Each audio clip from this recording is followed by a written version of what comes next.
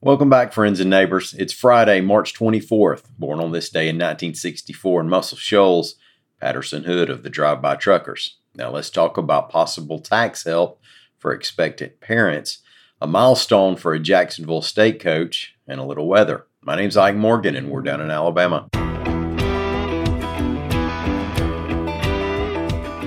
If you've ever had children, you know the financial responsibility doesn't start after you get home from the hospital with your cute little bundle of expense. Depending on whether it's your first, there's crib, bassinet, a stockpile of diapers, a new streaming service for when you're up all night in that rocking chair, baby clothes, baby food, baby detergent, maybe a marriage counselor. A bill has been referred to the Alabama House Ways and Means Education Committee that could provide a little money help for expecting parents.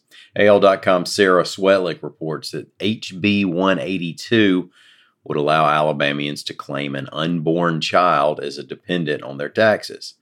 Georgia has a similar law already in effect, although there you have to be at least 6 weeks pregnant to qualify. Now, under the Alabama bill, you'd have to get a form signed by a licensed healthcare professional to verify the impending arrival during the tax year.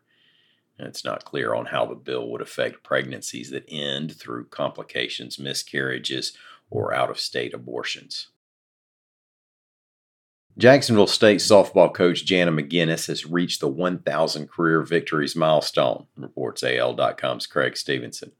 Jacksonville State's 13-1 win over Alabama State Wednesday evening was number 1,000. McGinnis is in her 30th season coaching Jacksonville State. That's a clip of more than 33 wins per season. She played basketball for JSU as Jana Bright alongside her twin sister Dana in the early 90s. Before coaching softball at her alma mater, she won a girls basketball state title in 1993 at Cherokee County High School. McGinnis took over the JSU softball program in 1994, the same day that sister, now Dana Bright Alston, was hired as the women's basketball coach at the school. Now, Alston coached basketball there for 10 years. McGinnis has coached the softball team to a 16-9 record so far this season. Two things going on today to pay attention to. Alabama plays San Diego State in the Sweet 16 of the NCAA men's basketball tournament at 5:30. And it could get stormy across the state tonight into tomorrow morning. Weather reporter Lee Morgan reports that ahead of this line of storms, there's a chance for supercells causing severe weather.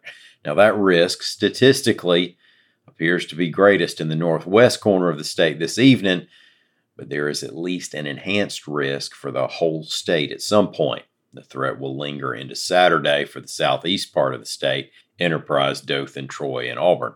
So have a good weather app turned on and know where to go in your home if there's a tornado warning. It's springtime in Alabama. We have done this before. Check back at al.com/weather for updates today. Thank y'all so much for listening. Have a great weekend. We'll be back here about Monday. Until then, come on by and see us anytime you want to. We're open 24 hours a day and 7 days a week on the World Wide Web at al.com.